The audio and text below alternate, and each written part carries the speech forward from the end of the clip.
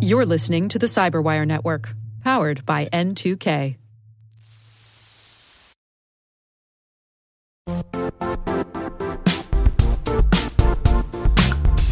The IT world used to be simpler. You only had to secure and manage environments that you controlled. Then came new technologies and new ways to work. Now, employees, apps, and networks are everywhere. This means poor visibility, security gaps, and added risk. That's why Cloudflare created the first-ever connectivity cloud. Visit cloudflare.com to protect your business everywhere you do business.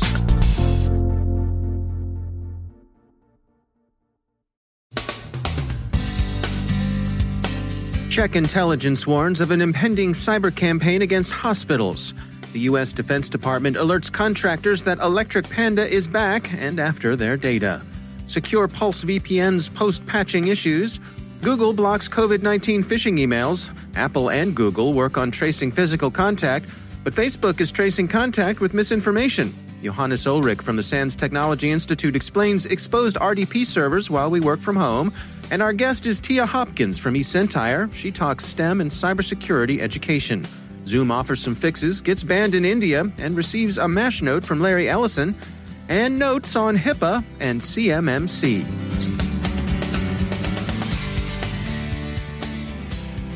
From the CyberWire studios at Data Tribe, I'm Dave Bittner with your CyberWire summary for Friday, April 17th, 2020. The Czech cybersecurity agency NÚKIB told its allies yesterday, according to Reuters, that it expects a major campaign against hospitals to begin soon, possibly as early as today. It's expected to be a destructive attack. Quote, "The information we have available has led us to a reasonable fear of a real threat of serious cyber attacks on major targets in the Czech Republic, especially on healthcare systems," NÚKIB said. It's not clear who's behind the attack, and it seems that Czech authorities are unsure of the attribution themselves. But officials speaking on background told Reuters that it was a serious and advanced adversary. Battlespace preparation in the form of a spear-phishing campaign has been in progress for several weeks. Politico reports that the U.S. Defense Counterintelligence and Security Agency this week warned contractors in a bulletin that it had detected renewed activity by the Chinese government's Electric Panda Group. The memorandum Politico obtained said that nearly 600 inbound and outbound connections from highly likely Electric Panda cyber threat actors targeting 38 cleared contractor facilities, including those specializing in healthcare technology, had been detected since the beginning of February. Electric Panda has been active since 2016 at least, and its interest in healthcare technology seems to represent a shift driven by the current pandemic. A similar shift in interest has been observed in Electric Panda's sister threat group, Pirate Panda, but in that case it's a shift in fish bait, not in targeting. CISA warns that the Pulse Secure virtual private network remains vulnerable to certain forms of exploitation even after its most recent patch has been applied. The vulnerability the patch addressed, CVE 2019-11510, is an arbitrary file reading issue. CISA includes in its advisory a tool to detect indicators of compromise and suggestions for mitigating risk of exploitation. Japan's CERT has issued similar warnings. The problem, ZDNet explains, is that attackers were able to exploit the vulnerability to extract Active Directory credentials, and they've since used these to get into organizations' internal networks even after patches have been applied. VentureBeat reports that Google is blocking some 18 million malicious coronavirus-themed emails daily. The company explained in its Google Cloud blog the measures it's put in place to help secure Gmail users during the current pandemic. The company's advanced protection program has been adjusted to adapt to the new style of threat, and G Suite's phishing and malware controls are enabled by default. Google's own explanations of how to combat phishing emphasize training and education as much as they do technical filtering. It's unreasonable to expect technical filtering, no matter how advanced, to fully cope with social engineering. That threat plays on people's beliefs and desires. The threat actors are after figurative hearts and literal minds, after all. Email is just the avenue of approach.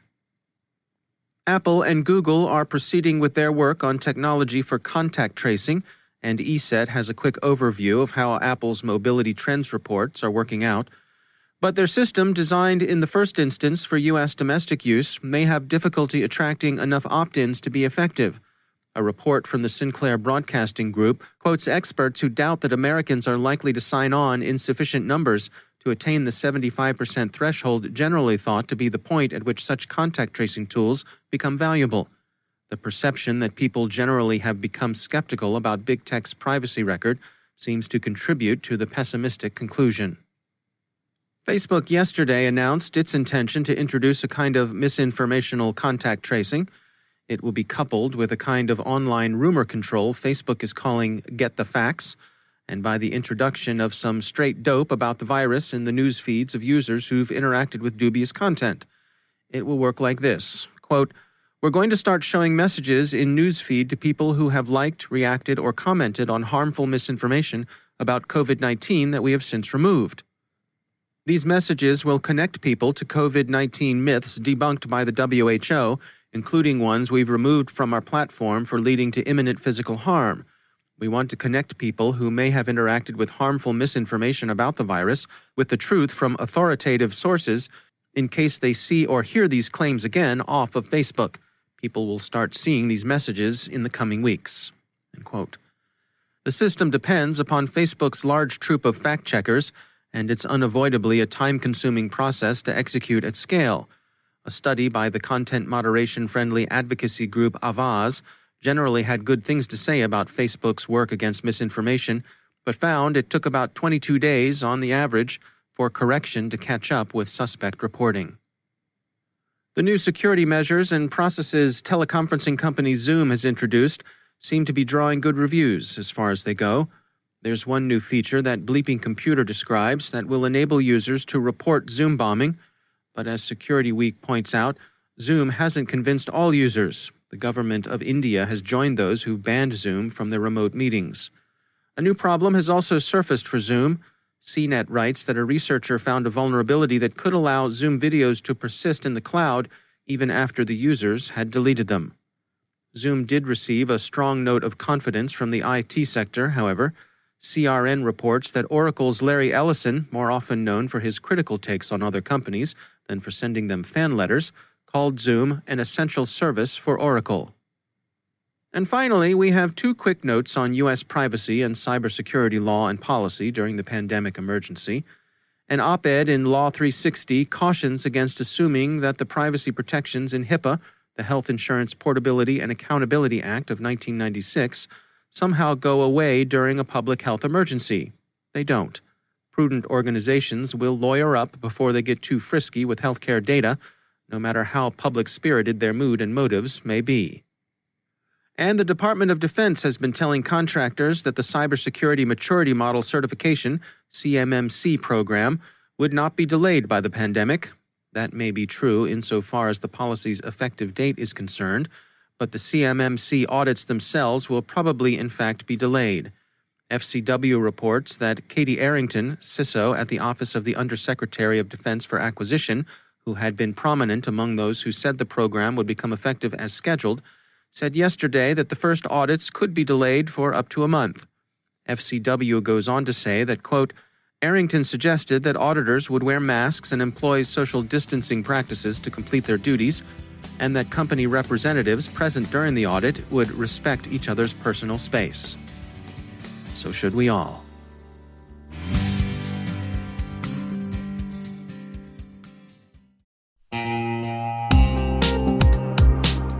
Managing the requirements for modern security programs is increasingly challenging and time-consuming. Enter Vanta. Vanta gives you one place to centralize and scale your security program. Quickly assess risk, streamline security reviews, and automate compliance for ISO 27001, SOC 2, and more.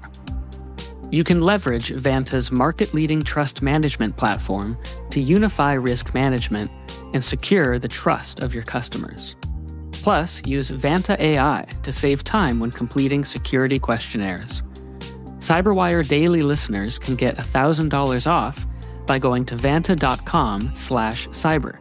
That's VANTA.com/cyber.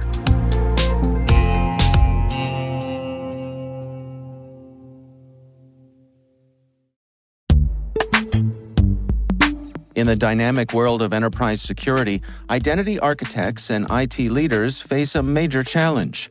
Growth by repeated acquisitions multiplies the complexity of everything.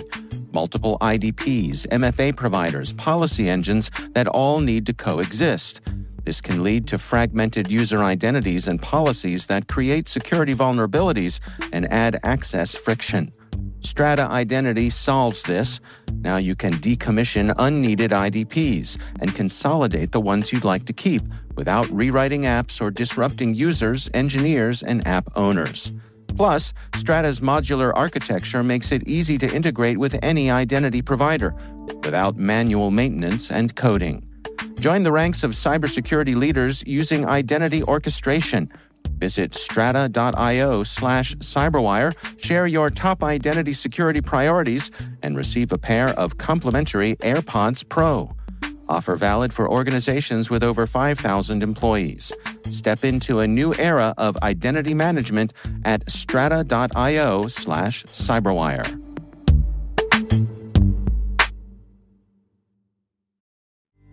My guest today is Tia Hopkins. She's Vice President of Global Solutions Engineering at eCentire. Our conversation focuses on her insights with regard to the importance of STEM in education and preparing that next generation for success in the field. From an educational perspective, I think more applied versus theoretical education would be helpful. And then on the other side of that, just getting more folks interested in the field and feeling comfortable with their ability to succeed. I know a lot of STEM focuses on coding, but cybersecurity itself doesn't necessarily have to start there. Personally, my background is in networking. I've spoken to individuals who have a very strong background in like endpoint security and things like that. And all of those things really don't touch on coding at all. Yeah, it's interesting to me. I've heard more and more people saying that they're looking to folks who have specialties in other disciplines, things like music, because there's the ability to collaborate, the ability to solve problems, to think through things in real time. All of those skills can be applied to the needs we have in cybersecurity. That's an interesting one. Music specifically, I've not heard that one, but I do agree with it in theory that it does require more than just, the ability to think technically, right? In order to be able to thwart a hacker, you have to be able to think like a hacker, and hackers are very creative. And sometimes that isn't technically driven. If you think about social engineering, that has really not a lot of, it doesn't have a lot of technical requirements. I'll phrase it that way. You could just have a great personality and get people to want to open up to you, and you can pretty much get anything you want, right? So that's one angle of it. But definitely being able to think outside the box or point to collaboration and just being creative in general, all critical to being successful in this field. What about opening up that pipeline from the get-go? Those young students coming up to let them know that there's a possibility for them in this field. I'm thinking specifically of young women coming up who may not feel encouraged along the way. I agree with that 100%. I mean, in general, I think we could do a bit better at shining a light on cybersecurity as an opportunity. STEM is pretty broad. It's technical, it's non-technical. You have engineers out there, and that's technical, but it's not necessarily technology related in the way of, something like cybersecurity or DevOps or something like that. So I think unpacking STEM a bit would be helpful, but definitely introducing these things to an audience at a younger age, specifically girls, and helping young ladies and young girls understand that, one, they can be successful in technology, and specific to cybersecurity. Again, back to my point, it's not all around, coding, because you see a lot of programs like, Girls Who Code and coding camps and things like that. And that's great. But I find that could lead to girls feeling like if they don't start there, or if they don't have a mind for coding, or that's not something that they're interested in, maybe STEM is not for them. So just overall a better job of representation of what the possibilities are, and having conversations with young girls like, hey, what do you like to do every day? How do you think your brain works? What do you think you would enjoy doing as a career? And kind of working backwards from there and figuring out the things that may or may not align to the types of personalities of these young girls that we're talking to, rather than, maybe making them feel like they have to fit into a box, whether that's on purpose or not. What about from the other direction, the folks who are doing the hiring in organizations? Do you have any suggestions for them to make sure that they're looking at a broad range of folks for these jobs? And so I personally, I'm a hiring manager. So when I speak to my recruiters, I push on them to bring me, diverse applicants. Wherever you've been typically fishing, go somewhere else. I reach out to my personal networks, professional networks. I'm involved in a lot of organizations that are driving more women toward technology in general, and organizations that are, trying to drive more women towards cybersecurity. The challenge is, as wide as we try to cast that net, there's just not a lot of applicants coming through. And I don't know if that's a lack of interest, a lack of perceived ability to be successful. And that all goes back to my point of representation. I think we need more women specifically that are successful in the field to show themselves and encourage women and say, yeah, you can be successful here. And here's what my journey looked like. And it wasn't pretty, but here I am today. And it's okay to fall. And, all those things that make it real and relatable for women. Yeah, I mean, you touch on that notion of mentorship, which I think is so critical. How do you do that yourself? What sort of things have you done along the way to make sure you're being a mentor to folks who might need that little extra boost?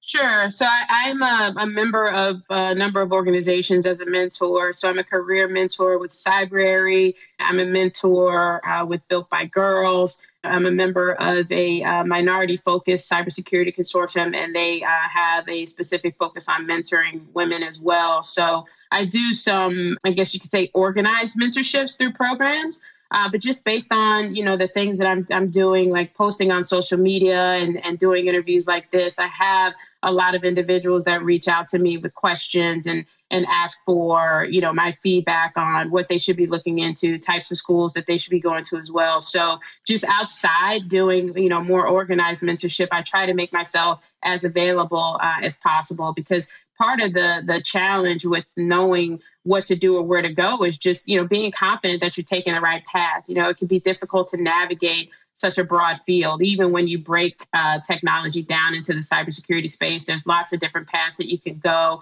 It's not cheap to get education or certification. So people want to make sure they're doing the right thing. So I always try to make myself available to give my feedback based on my personal experience and research, of course, because everyone's story is going to be different. Our thanks to Tia Hopkins from eCentire for joining us. And joining me once again is Johannes Ulrich. He's the Dean of Research at the SANS Technology Institute. He's also host of the ISC Stormcast podcast. Johannes, it's always great to have you back. We wanted to touch today on some issues that you all are tracking here when it comes to this newly expanded work-from-home situation and RDP servers. What are you all tracking here? Yeah, so, everybody has now to work from home, has to administer their systems from home. And a lot of companies apparently, weren't quite ready for this. And of course, at this point, it's also kind of difficult, for example, to quickly buy a VPN server or anything like that. Now, at the end of March, Shodan released a report where they noted that the number of RDP servers that are exposed to the internet increased. They had to revise this a little bit, but still the final result was, yes, the number increased. No real surprise here, because this is a little bit the cheap and easy way to expose your system for remote administration. Problem with RDP, of course, is it's also one of the top targets that the bad guys are scanning for. We are monitoring with our DShield sensor network sort of what the bad guys are scanning for, and RDP is always sort of in the top 10 of the ports being scanned. So I went back a little bit and checked, did this increase as well? And what we noted was that in March, the bad guys were spending quite a bit more resources scanning for RDP. It's noisy data because now RDP is always so busy, but certainly something that is notable. And of course, RDP stands for Remote Desktop Protocol. What are some of the recommendations you have then? If folks, this is a necessity, people find themselves in this situation. What are some of the basics for making sure they're doing it right? Yeah, so the number one way how these RDP services are being attacked is weak passwords. So definitely, make sure you set up a strong password. Secondly, there have been a number of vulnerabilities in RDP over the years. And so definitely, make sure that the systems that you are exposing are up to date. If possible, if you have some kind of firewall and such in front of these RDP servers, make sure that you limit the IP addresses that they can be accessed from. Now, this, of course, can be a little bit tricky in the work-from-home situation where you may not necessarily have like a static IP address at home, but maybe you can limit it to like a couple of subnets that your ISP tends to use. If you have a couple of administrators, maybe, set up each administrator's home IP address and hope they don't all change the same day. So there are a couple of sort of workarounds. I'm talking about here sort of little dirty tricks, kind of, because apparently you can't really do too much. Of course, the problem is at this point you are already working from home, so the last thing you probably want to have happen is sort of lose access to these RDP servers while you're making these changes. Yeah. What part in all of this could a VPN play? Where does that fit into this? Yeah, like a VPN is certainly, the best way to solve this problem, where you set up VPN access to your network, you authenticate to the VPN. Let's hope you're using strong authentication there as well. And then via the VPN, you're connecting to these RDP servers. Problem with VPNs, of course, is they take a little bit of time to set up. They may need you to buy some equipment depending on what you already have. One issue we have actually seen is that companies sort of run out of bandwidth on their VPNs. And also ports. Like the problem is if everybody works all of a sudden through the VPN, you now don't really have the IP addresses you need for the VPN. And then you're dealing with fairly large NAT issues. In particular, if you're using like cloud service, let's say Office 365 and such, through this VPN, the problem then is that for each user, you need about 100 or so ports. So you very easily actually run out of TCP ports there.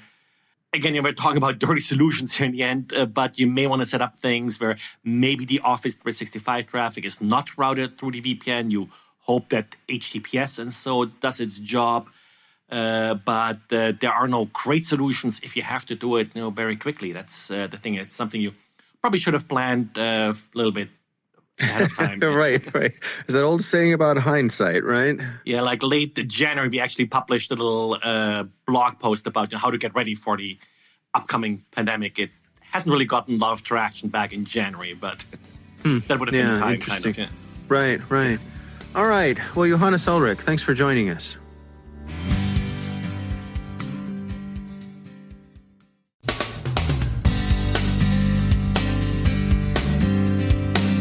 And that's the Cyberwire.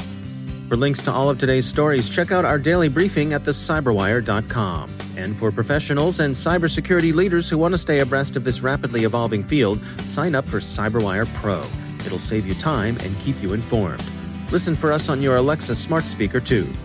The Cyberwire podcast is proudly produced in Maryland out of the startup studios of Data Tribe, where they're co-building the next generation of cybersecurity teams and technologies. Our amazing Cyberwire team is Elliot Peltzman, Puru Prakash, Stefan Vaziri, Kelsey Bond, Tim Nodar, Joe Kerrigan, Carol Terrio, Ben Yellen, Nick Valecki, Gina Johnson, Bennett Moe, Chris Russell, John Petrick, Jennifer Iben, Rick Howard, Peter Kilpie, and I'm Dave Bittner. Thanks for listening. We'll see you back here tomorrow.